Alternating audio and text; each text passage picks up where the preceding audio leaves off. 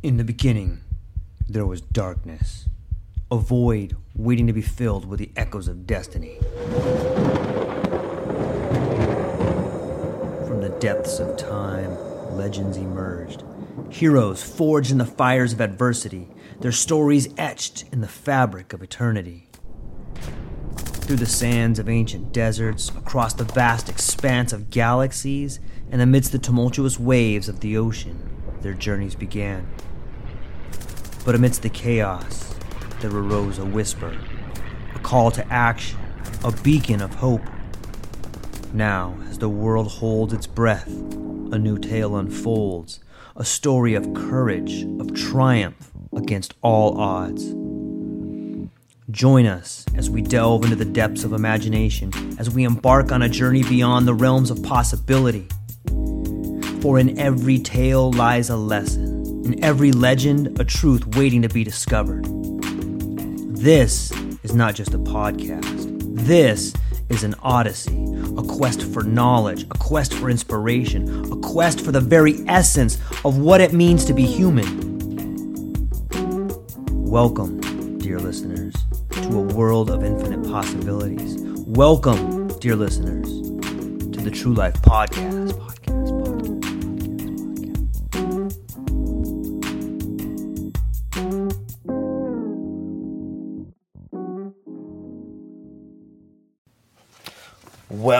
Well. Welcome back, everybody.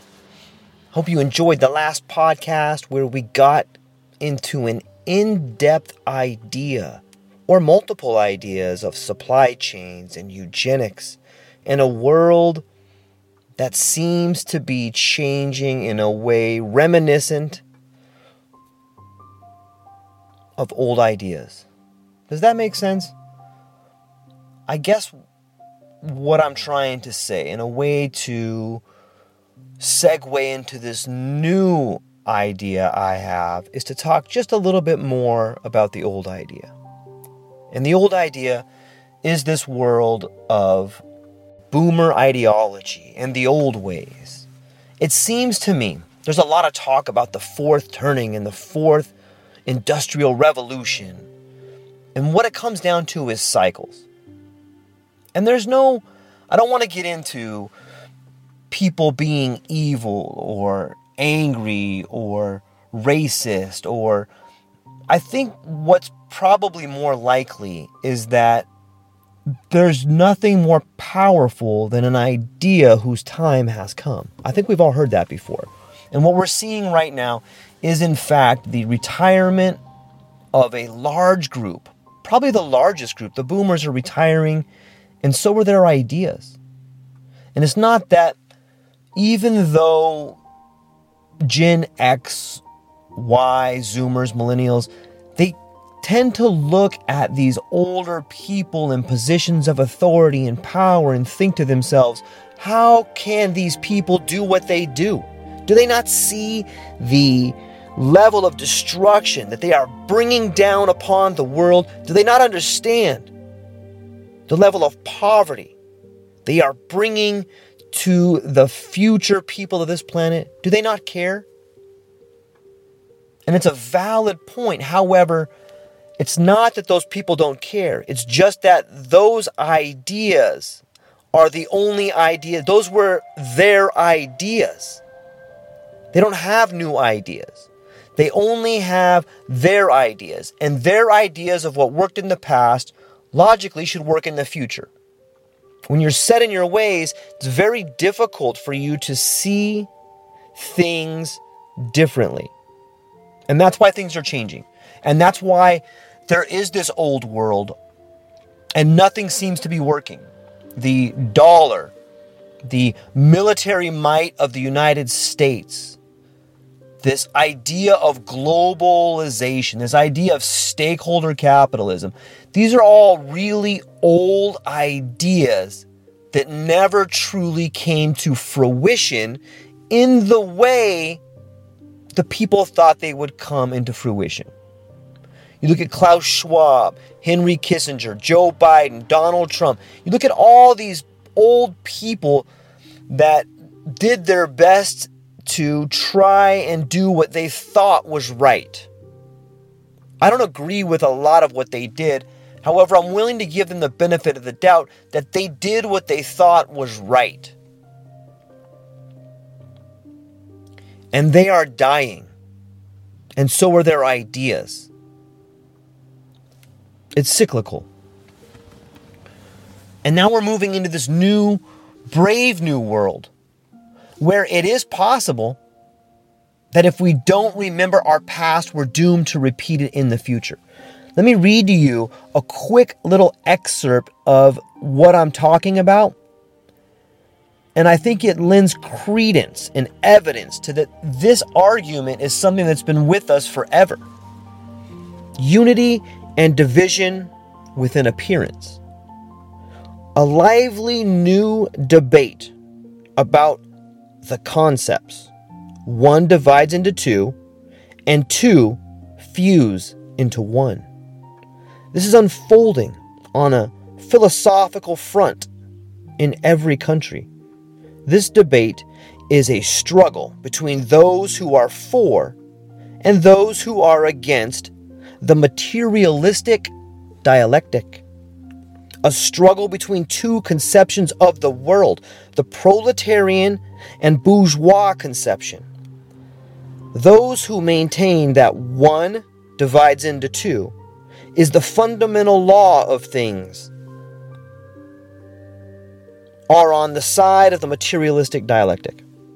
Those who maintain that the fundamental law of things is that two fuse into one are against the materialistic dialectic. The two sides have drawn a clear line of demarcation between them, and their arguments are diametrically opposed. This polemic reflects, on the ideological level, the acute and complex class struggle taking place in China and in the world. This is a passage from The Red Flag of Peking, September 21st, 1964. I want you to think about those two struggles. The struggle between two classes. One divides into two, or two fuse into one. Think about that for a minute. Does one divide into two? Can you cut it in half and each person gets half? Or do two fuse into one? It's an interesting concept to think about. It's capitalism, it's communism, it's life. It's the yin and the yang, and depending where you're at in your life probably depends on where you think you fall in those lines of demarcation. Everyone's heard the quote that when you're young, if you're not a liberal, you don't have a heart. And when you're old, if you're not a Republican, you don't have a brain. It's not that you don't have a heart or a brain. It's not that you're the scarecrow or the lion.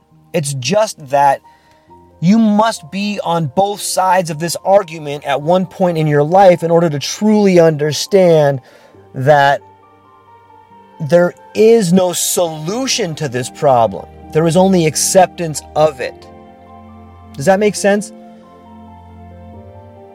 To take a hard line and always say, no, we must take from this and give to these. Or on the flip side, to say, we must circle our wagons, become one. You got to be on both sides. You have to have lived both of those experiences to truly understand the argument. And once you've lived both of those experiences, you know that there's no right answer. There is no right answer. There's only what's right for you and the people around you.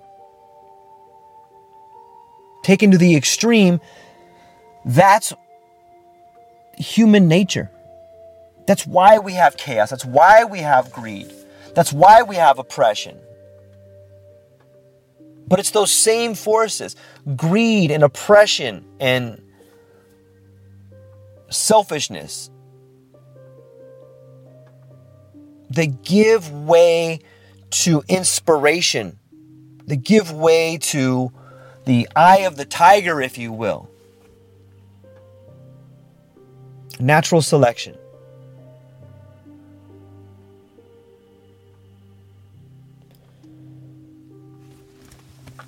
So let me speak a little bit about the new world that I see forming. And I think it's unique.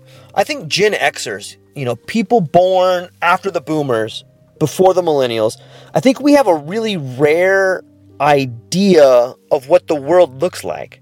Most of us are pretty cynical because we've seen our parents go through their life and tell us about this world in which they lived, but it wasn't really our world. And we've seen this new class of kids come up and have it in a way where everybody got a trophy and everybody got this. And we, as like the small group of Gen Xers, realize dude, that's never going to work. But then we look at our parents' group and we're like, that didn't work. That's ridiculous. That's a stupid old idea. And then we look at this new group and we're like, Jesus Christ, you're so fucking naive. That's not going to work either. I once heard a quote that said, if you scratch a cynic, you'll find an old idealist. And I think that's true. I think that the majority of people in my age group are people that want to believe in these ideals, that are close or at least have family members that can remember the 50s. But yet, we know that that's not reality.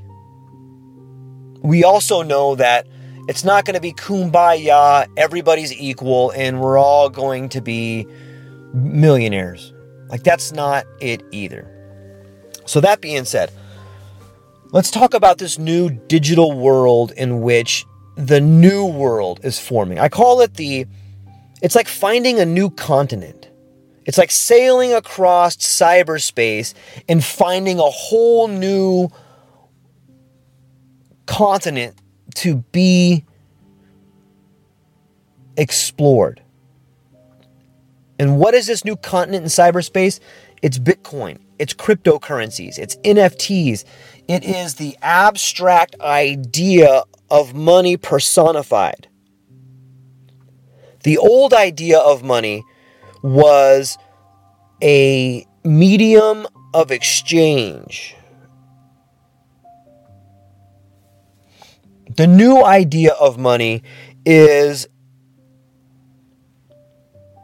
a abstract store of value.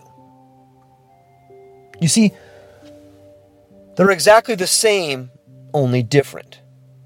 Let's look at what happened to money in the last 50 years.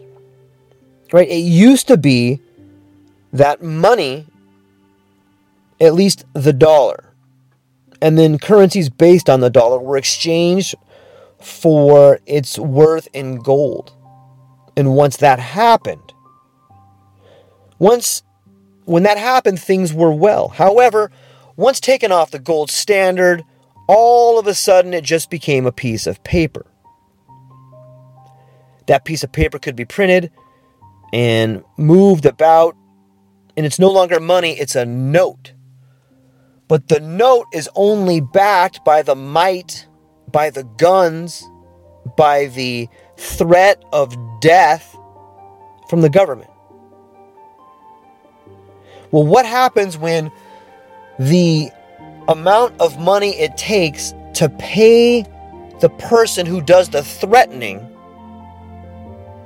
becomes so extreme, it's no longer worth it? You know what I mean by that?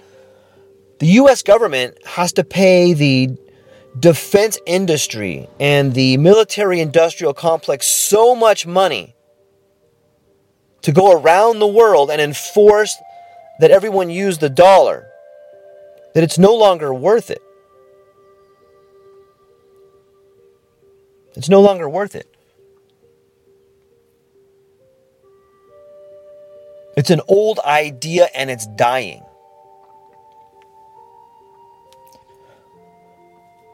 You know, what if Do you guys remember back around the turn of the century when doctors would operate in the infancy of doctors operating on humans? There was a time when English gentlemen doctors thought that it was incredibly foolish to wash their hands before or after surgery. A gentleman didn't do that. They didn't need to. However, children and patients alike began dying after childbirth, during operations, and doctors could not seem to figure out what that was. What it was determined to be was that germs from the doctor's hands, from not being washed, were being introduced into the body.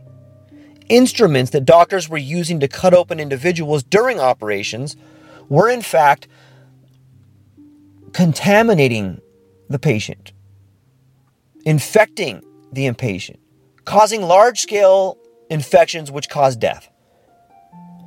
It was determined that it was the unsanitary conditions that were causing the rash of death in patients, be it childbirth or complications around the turn of the century. That's what they figured out. Oh, I guess not washing your hands, not sterilizing your hands, not sterilizing the environment, or not sterilizing your instruments can lead to infection. It's toxic. It's toxic to the body to not sterilize the instruments you're using to open up the body. And if you have toxic instruments, then you will not be able to successfully operate. Does that make sense?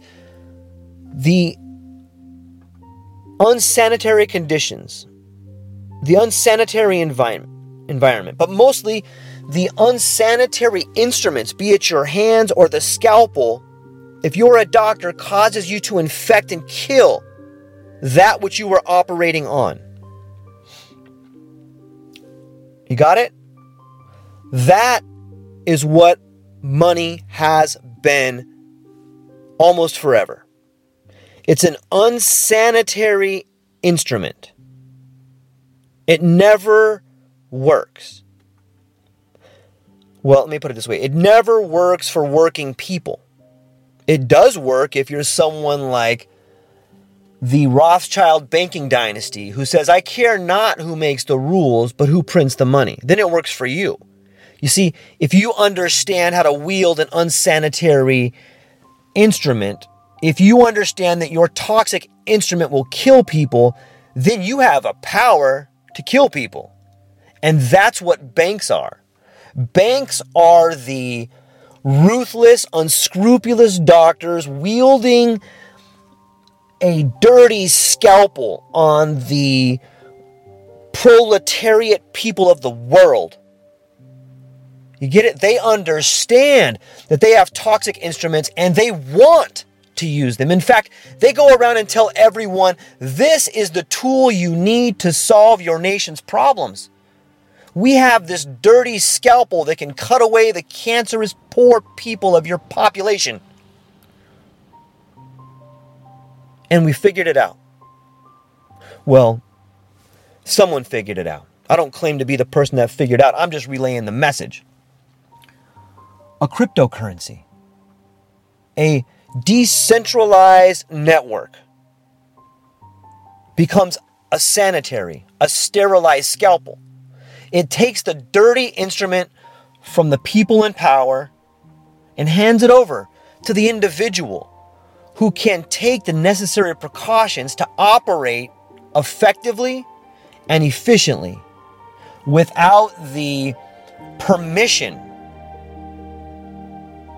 of the money changers. You see, this is the foundation on which the new world is being built. There's a lot of promise. The decentralization has a lot of promise for the people to live in a world without the threat of monetary confinement, without the threat of monetary exclusion, or without the threat of poverty. And it is this decentralization. It is the starfish versus the spider. It is the urban warfare versus the Roman legions. It is the opportunity of a millennia. Let me give you an example of what decentralization and sanitary instruments can do to the world in which we live. And I think after I begin painting these pictures, I think that you will begin to see the canvas be filled with opportunity. Imagine a talented singer in the boomer world. He makes a video, or he goes to an audition. He is found by a scout. The scout works for a recording agency or a record label. They bring in the talent, they bring in the kid. The kid begins to put out an album. The kid or the band or the person performing is signed to like a 5 or 6 album deal, of which they make 10% maybe of the profits. And the rest goes to the middleman. It goes to the scout. It goes to the recording agency. It goes to the record label. The long-term profits of that album forever could be locked up in the digital rights of that company. So there's all these people, all these middlemen, managers, feeding off the very person that produced the music, while the actual producer of the music gets but a small sliver of that which he produced.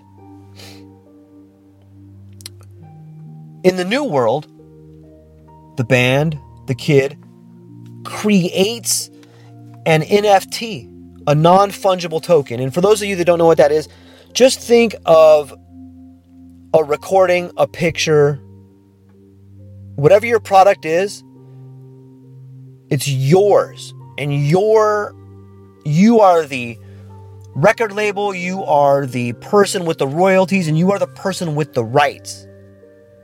And now you have a means of distribution.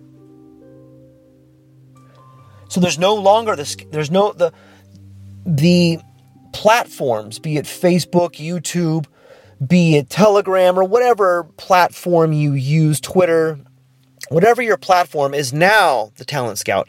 You take your ideas straight to the world. You no longer need a Talent Scout. You no longer need a talent agency. You no longer need a record label. You no longer need a recording room. Instead, you, as the individual, are in fact the creator. And your creator can be released to the world, effectively cutting off the vipers and the leeches that want to suck all your royalties and all your money from you. That's the promise of Bitcoin. That's the promise of a decentralized institution. That is the promise of a sanitary, monetary instrument. That is the promise of a sterilized monetary instrument. So that's it's in the beginning, like it takes a little while to think about that. And if you're a little bit older and you just see cryptocurrency, or you see this wave of monetization via digitalization, you don't understand it because you've never lived in it, because you've never even thought of it, because it's a new concept, and because for 50, 60, 70, 80 years you've lived a certain way. So it's very difficult for you to see this new way. And if you even do begin to see it, it's really easy to say things like, that'll never work. There's nothing behind it. It doesn't hold anything. That's usually the ideas or the rebuttals and or arguments of modern day politicians, banking officials, money changers, middlemen. Everyone says, look at Bitcoin, decentralized, and there's nothing behind it, it won't work. That's because A, they don't want it to work, and B, they don't understand how it works. But if you ask a millennial, hey, what is this Bitcoin? What is this cryptocurrency? You'll see stars in their eyes, and you will see, if you talk to somebody, a young person who understands it, and you take a moment to look in their eyes, you can actually see the reflection of a new world being built inside their mind. You can see the freedom. You can see the unchecked ultimate opportunity to build something no one's ever seen before. Limitless, limitless, limitless.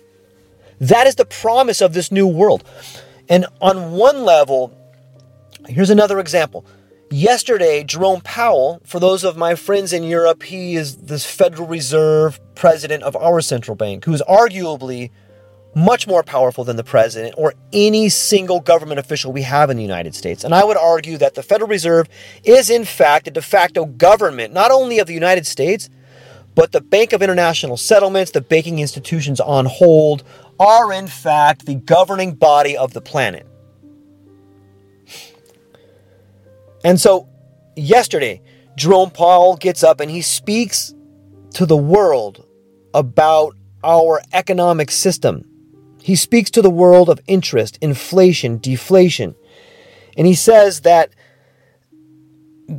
basically that they have now figured out a way to magically manipulate the monetary system so that there's never a depression again. Like a wizard, like an alchemist. He's created a world where inflation no longer matters to him or the people in which he truly serves. And those people are usually people of means, that were born into lots of money, that have the ability to move money around and not really make anything. The central banks speak to the class of people that were the previous middlemen, the leeches, the money changers, the vipers of our society. The Federal Reserve and the banks, like attracts like, water seeks its own level. So here's this older gentleman with his antiquated ideas talking about how he's going to use his old ideas to solve old world problems. And most people pay attention to him. And the people that pay attention to him are beginning to worry because they say, Jerome, central banking is a problem. This inflation's coming. There's going to be deflation. We can't just pay people. We can't print trillions of dollars. And he's like, yeah, we can. And there's this huge debate and people are worried. They're losing their houses. They don't know where to put it. They know their money's losing value. And a lot of these people are really stressed and worried about life. That's the old world. That's the world that's dying. And think about it. The banks are boomers. The economy is boomers. The central banking board of directors are boomers. And all their ideas are boomers. And they are dying. So are their ideas. Thus, that world they live in is dying. It's kind of sad. And that's the one foot in that world that we talked about in the last podcast. Supply chains and eugenics and banking and those issues, what we talked about last time. The new world is exciting. It's fascinating that you can create a non-fungible token, put it into cyberspace, and maybe make $1 million. You can be an artist. Let me tell you about this that you may not know about. Let's say you're an artist and you create a piece of art, be it a meme or a painting or a digital painting or a song or a poem or something digital, and you release it to the world with whatever price you want. Guess what? You can set parameters where you will get paid on that piece of art forever. You will get a royalty on that art forever. Imagine a beautiful Van Gogh painting that gets sold from Van Gogh to the salon for the first time. He probably doesn't make that much money. And then only after that, once he's sold that painting, now he's got to make another one and sell that one. He gets paid one time. And that painting increases in value when it moves from collector to collector to collector. And every time it moves, it generates more revenue for the previous holder. With these new digitalization of artwork, you as the creator can set the parameters in which you or your holder or your family will get paid forever. Let's say I'm the Van Gogh and I say, you know what? I'm going to create this digital rights and I want to make 30% of whatever this thing is sold for every single time it gets sold. Well, in order to unlock the digital rights, the person has to pay me the one-time fee of what the painting is worth. And if that collector in the future would like to sell that particular piece of art to someone else, then because it's in the code, even if I'm dead, that 30% will still go to the person that holds the keys to that artwork. For the first time in history, we have found a way to send energy into the future. Think about right now, if you have a little bit of money and you're a boomer or you've worked hard your whole life and you find yourself knocking on death's bed and you want to leave something to your child before you die. In the United States, you can give $10,000 to your kid without paying taxes on it. Anything after that, you got to start paying taxes. Imagine that. You've worked your whole life and you want to give money away to people you love, and the government says, you cannot do that. You must pay us. You must pay us. In America, it's fucking crazy. I work, I get a paycheck for a living. And money comes out of my check before it even comes to me. I got money that comes out of my check. It goes to the state. It goes to the federal government. It goes to insurance agencies. And then I get what's left over. And then I got to pay taxes on my groceries, my house, my electricity. I got to pay fucking taxes on every goddamn thing. But what if I stop participating in that system? And sure, you know what? I get my paycheck. I still got to pay I got to pay the state. I got to pay the government. But once I get what's left over, I take all that money and I put it in Bitcoin. I put it in a digital currency. I put it in a cryptocurrency. I buy an NFT. Now that money is no longer available for the government or the state to take. Let's say I've done that for a few years, and because the price of digital currency is going up 200% year over year, the little amount of money that I've made from the old system, I plug into the new monetary system and it begins to grow at a rate of 200%. And guess what?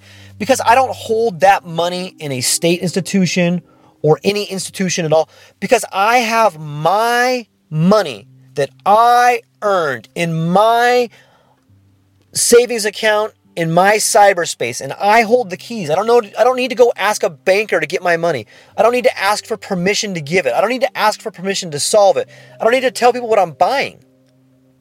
Now I find myself on death's door, and I got a few years to live. I can give, let's say I have tons of money. I can give $1 million to my daughter, $1 million to my son, $1 million to my nephew, and I can do it with a click of a button. And there's no politician, there's no political individual, there's no union, there's nobody that cuts in front of me and says, whoa, you can't do that. There's nobody that cuts in front of me with their hand out and says, I want some of that. Right? Go fuck yourselves. This is mine. I earned it. I played by your rules. I went to your institutions. I paid you. Now this is mine. Get the fuck away from me. I'm doing what I want with it. This new world, it's going to be difficult. It's going to be crazy because I think humankind is beginning to become adults. We can't be children and live in this fucking fantasy land of, hey, we're all equal, kumbaya, la la, we gotta help everyone. Get the fuck out of here. That's not how it works. It's not how it works. The people that start helping everybody usually become the person that gets shit on because they're not doing enough. That's why the richest people in the world, you don't even know their names. They figured it out.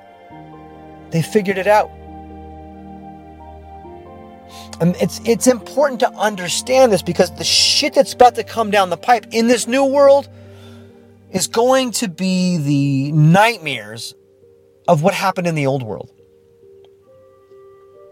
Right? For a long time, I think that the old world, the old ideas did what they could to try and protect everybody from the nightmares. And in some ways, I'm really glad that a lot of those old stupid ideas are dying. But it doesn't change the fact that the people coming up in the new world need to come up with new solutions to face the nightmare. If you look at the old ideas, think of them as like a grandfather or a spirit that protected you, and now it's your turn. If you're a millennial, if you're a Gen Xer, if you are a Zoomer, the old world did what they could. We may not agree with it, but now it's our turn to face it. Okay, so let's try and take a look at the old world through a set of fresh eyes. And let's talk a little bit about where we left off in the last podcast with eugenics. There's a lot of people, a lot. And if we don't do something, the level of corruption, the level of anguish and torture in the countries that have too many people is going to be devastating. So one option is to not do anything. In the West, we could just build up a huge fence and get rid of all these people.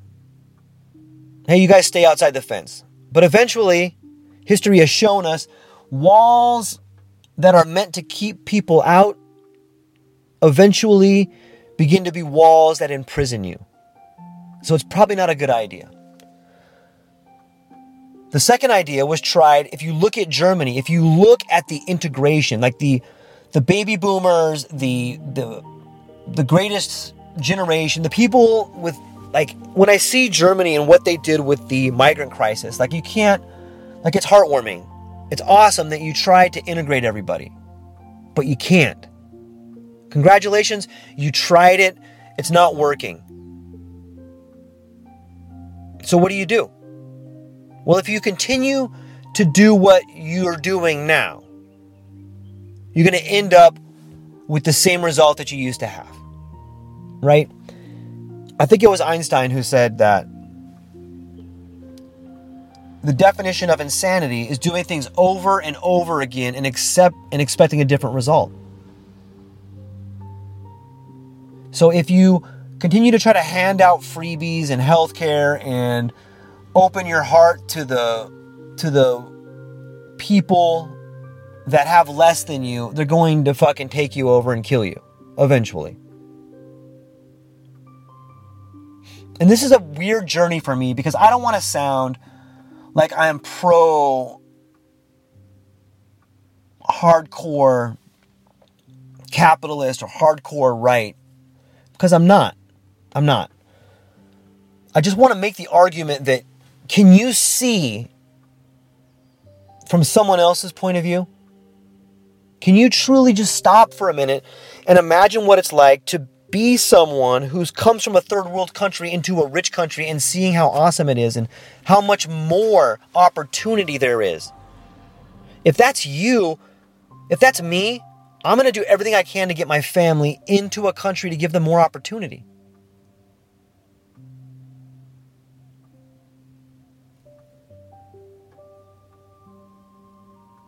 That's what we want, right? We want the world to be better. But what happens when you try and force a group of people who are used to having a lot? What happens when you force them to have little so that other people can have more? Forced morality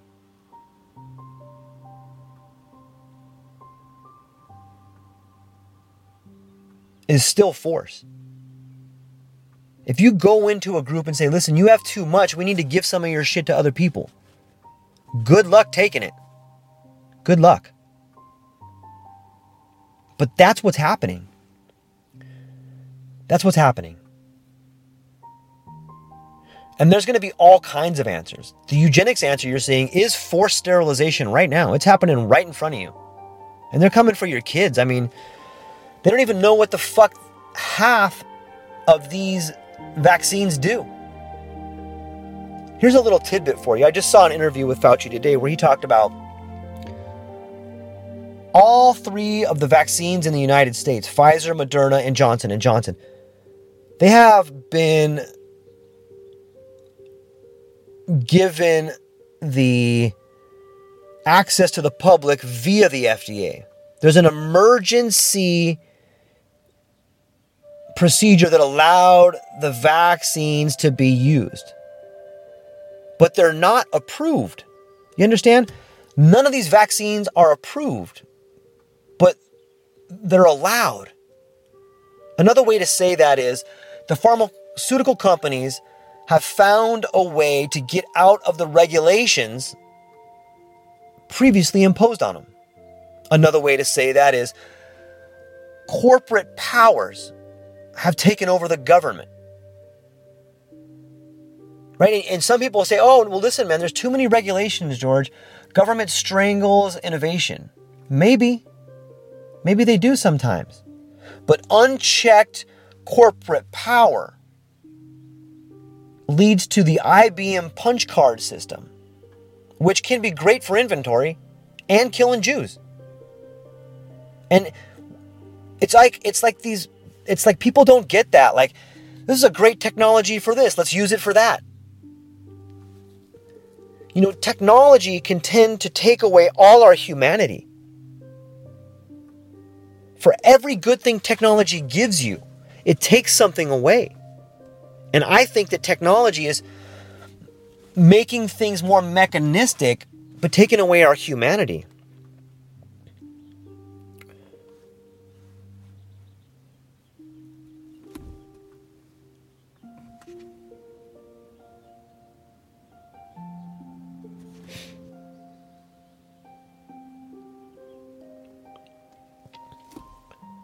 Okay, so here is a little excerpt that continues to, I think, maybe bridge the gap between the old world and the new world. The unity and division. And the appearance of unity and division. Here we go. The society which carries the spectacle does not dominate the underdeveloped regions by its economic hegemony alone. It dominates them as the society of the spectacle. Even where the material base is still absent, modern society has already invaded the social surface of each continent by means of the spectacle. It defines the program of the ruling class and presides over its formation, just as it presents pseudo-goods to be coveted. It offers false models of revolution to local revolutionaries. The spectacle of bureaucratic power, which holds sway over some industrial countries, is an integral part of the total spectacle. Its general pseudo-negation and support. The spectacle displays certain totalitarian specializations of communication and administration when viewed locally. But when viewed in terms of the functioning of the entire system, these specializations merge in a world division of spectacular tasks. The division of spectacular task preserves the entirety of the existing order, and especially the dominant pole of its development. The root of the spectacle is within the abundant economy, the source of the fruits which ultimately take over the spectacular market despite the ideological police protectionist barriers of local spectacles aspiring to be in power. Under the shimmering diversions of the spectacle, banalization dominates modern society the world over, and at every point where the developed consumption of commodities has seemingly multiplied the roles and objects to choose from, the remains of religion and of the family, the principal relic of the heritage of class power, and the moral repression they assure, merge whenever the enjoyment of this world is affirmed. This world being nothing other than repressive pseudo-enjoyment. The smug acceptance of what exists can also merge with purely spectacular rebellion. This reflects the simple fact that dissatisfaction itself became a commodity. As soon as economic abundance could extend production to the processing of such raw materials. Let's think about that for a minute. In a world with so much abundance, and I'm looking at the West right now, in a world of abundance, where if you live in the United States and you're poor, the government's going to give you $1,400. And it might start being a universal basic income. Like, that's abundance. We will give you the money you need to live a life worth living.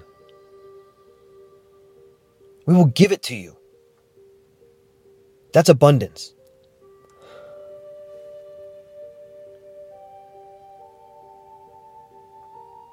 But in this world of abundance, everything's a commodity. Everything becomes commodified. And that means even ideas like dissatisfaction become commodities. And you can spend your money on ideas like dissatisfaction. You can spend your money on fake rebellion. In this world of abstract commodification, everything has become a commodity. In this world, everything, every idea and word and move and thought has become a commodity. If it hasn't yet, just try and find one and make it a commodity and you'll be a multi-billionaire. Everything is true, yet nothing is true. Does that make sense? Kind of, right? Let me try to do a better job of explaining the commodification of ideas, the commodification of everything. Think about copyright laws. Think about the patent laws. Think about you as an individual having a great idea that could help the world, and then applying a rule to it so that no one can ever use it.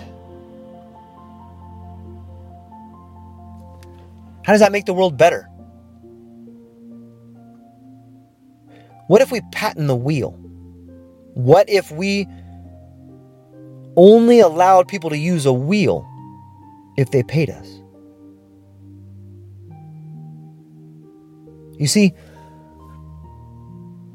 the commodification of ideas has led us down a road to nowhere.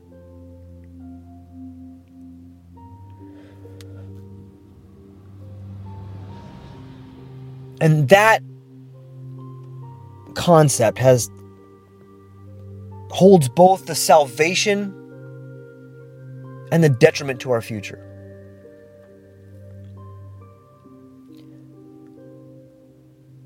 How do you think about it?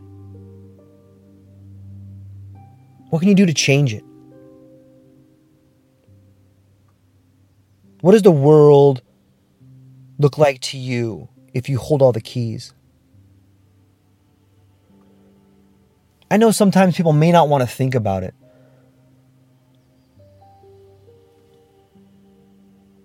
But you are the master of this world. Maybe you do have the right to take people's lives. Maybe you do have the right to invade other countries. Maybe you do have the right to take the resources you need. If not you, then who? There's a great quote I heard a while back, and it was from, I think it was the CEO of InBev. For those of you that don't know, InBev is a brewery. I think they're from, I want to say Brazil. I know they're from South America, but they're a brew maker, and they make beer, and they've been around since the 1300s. And I heard this gentleman speaking, and he said this. He says, if you are not at the table, then you're on the menu. Think about it. If you're not at the table, you're on the menu. If you listening to this aren't playing a big role in your community, in your family, and in your life, what the fuck is wrong with you? We need you. All of you listening to this, we fucking need you. We need you. You listening to this. We need you. I need you. I love you. Aloha.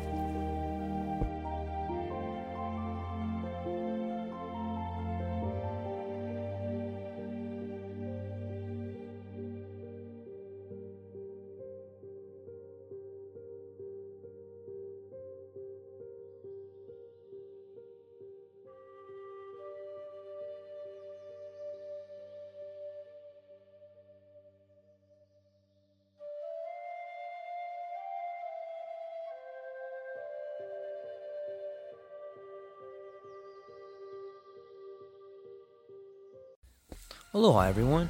Thanks for taking a moment to hang out with me in the True Life Podcast. I truly appreciate it. If you're taking some time to listen to this, whether it's your first podcast with me or you've been with me the whole way, I truly want to say thank you from the bottom of my heart. Additionally, I would like to try to inspire everyone. The world is a crazy place, and if you listen to your heart and you take some chances, I really think the world will unfold in front of you in ways you can't imagine. I've been doing the podcast for about 5 years. Last year, I decided to take the plunge. Well, circumstances dictated that I took the plunge, and I did. I've begun working on the podcast full-time for almost a year now, and it's been so rewarding to me that I just want to try and inspire other people. If you have a dream, if you have a vision, follow the voice in your heart, listen to the song on the wind, and embrace the challenge. I think you're strong enough, you're smart enough, and you're good enough to make your dreams come true, but you have to believe in them. And I truly believe wholeheartedly that if you take a chance, a real chance on what is possible, then your dreams will unfold in front of you. Uncertainty can be a monster. It can be something that we run away from. But much like fear, if you stand in front of it, it's not that big of a problem. I know everyone listening to this has a dream and a vision, and I hope you all conquer it. And I want you to know it's possible. Take baby steps and move towards it, and you will get closer to it. Your relationships will be better. Your life will be better. And you know what? You deserve it. You're an amazing person. If you get a moment, go down to the show notes. If you can, support the show. Thank you so much for being here. Now let's get to it.